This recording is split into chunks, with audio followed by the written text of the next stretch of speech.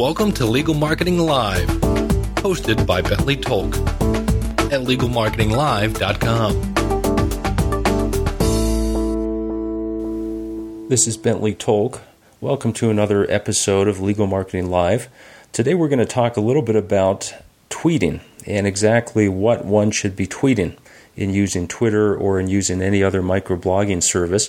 I recently received a message from one of our listeners where he wanted to know and get a little bit more guidance with regard to what one should tweet and how not to make the process too time-consuming, especially in gathering information for what to tweet. So I thought I would take a little bit of time in this episode and address that issue. I think it's a very timely and important issue for those who are using Twitter and those who are using microblogging in their legal marketing mix. First of all, I think that the issue of what to tweet and what to use in microblogging really comes down to what you think would be of interest to your audience or what you think would help your audience. That may take a little bit of research, or you may already know exactly what it is that your audience would be looking for or what your audience would find helpful through Twitter. I think that one part of the mix needs to be helpful links.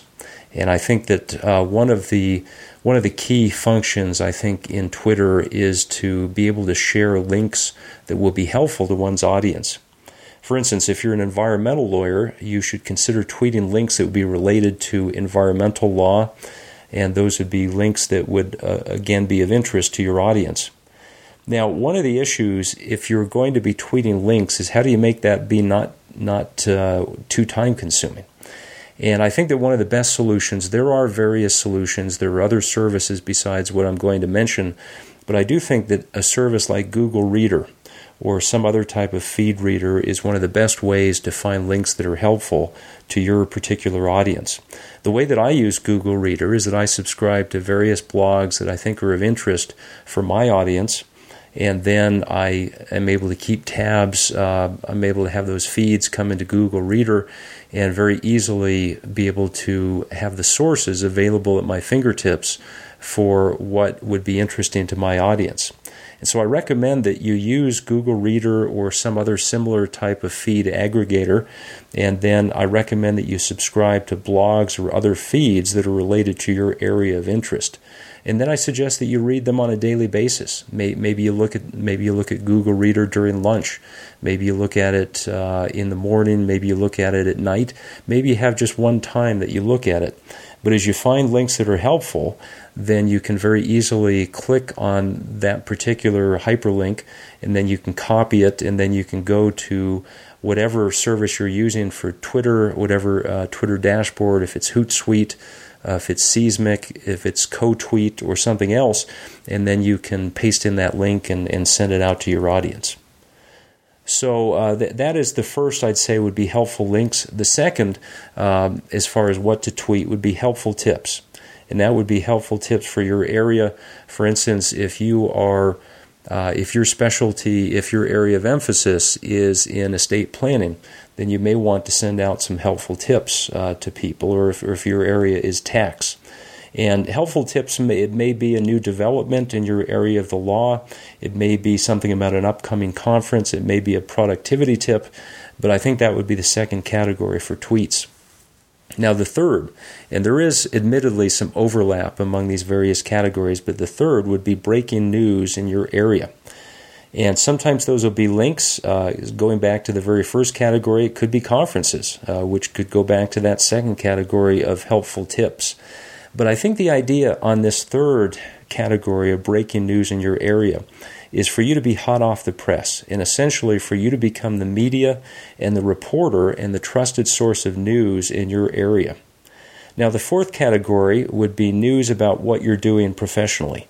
And it may be a case you're working on, it may be a transaction you're working on, it may be a presentation you're working on or a victory that you've just had, but that would be another category.